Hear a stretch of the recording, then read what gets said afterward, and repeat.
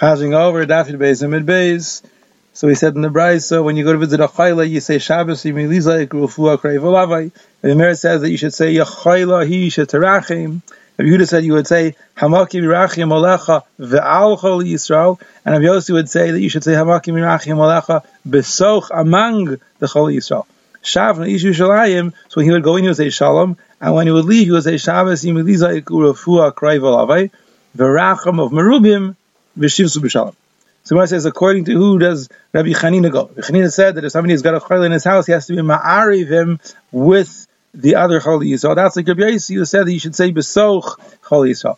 Also, Rabbi Chanina said, because only with great difficulty were they matter to be menachem avelim and to be mevakar chaylim on Shabbos, because it brings a person to tsar. It's best not to do it on Shabbos. Rabbi Bar Chana said that when we go to Rabbi Elazar to be mevakar chaylim, sometimes he would say amakayim yifkedach l'shalom, which is lashon hakodesh. Other times he would say Rachmana Yad Kirinech L'Shlam, which is Aramaic. So the Gemara says, how could he say in Aramaic a tefillah? Didn't Rabbi Yehuda say a person should never ask for what he needs in Aramaic? And Rabbi Yechon says when a person davens in Aramaic, the Malachi Hasharis don't bring his tefillah to HaKadosh Baruch Hu, because they don't understand Aramaic. So the Gemara says when you're visiting a chayla, it's different, because the Shechina is there and the tefillah goes straight to the Shechina, like Avanan says in the name of Rav. How do you know the Shechina is Sayed a chayla? He takes care of, he sustains and supports the chayla, like it says Hashem Yisadenu La'arz Devai. Also a brisa, when you visit a chayla, don't sit high up on a mita or on a chair. You should be misatif, and you should sit low down on the ground, because the Shechina is there above his head, like it says Hashem Yisadenu La'arz Devai. Also Rav said in the name of Ravin, how do you know Kadosh Baruch Hu is Zan the chayla? He mamash feeds the chayla, like it says Hashem Yisadenu La'arz Devai.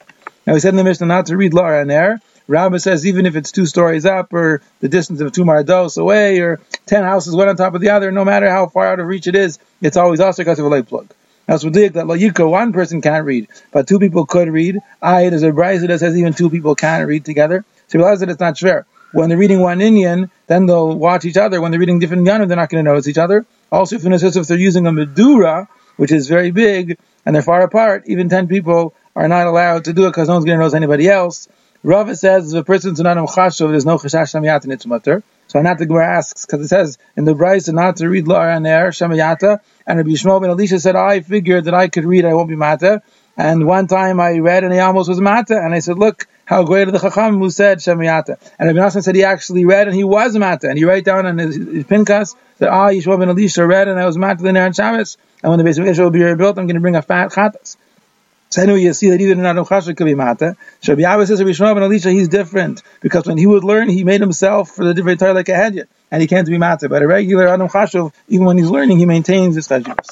One brisa says that a shamish can examine kaisis and karas l'arner. Another brisa says that he can't. So when it's not fair, if he's a shamish kavua, so then he's afraid to lose his job, then he can't. If he's eno kavua, he's not afraid to lose his job, then he could. Or they're both talking about a shamish kavua, but if it's oil, he's not. In other words, olive oil is not afraid to be mata. If it's kerosene, then he's afraid to be mata. He doesn't want to get dirty. Now then the Gemara asks, how about a shamish who's not kavua, is not afraid to lose his job, but his regular olive oil is not afraid to be mata? What's the din over there? So Rav says halakha says it's mutter, but ein marinkin. Don't tell people to do it. If Yirmiyah Rabba says you can even do it, halakha for marinkin.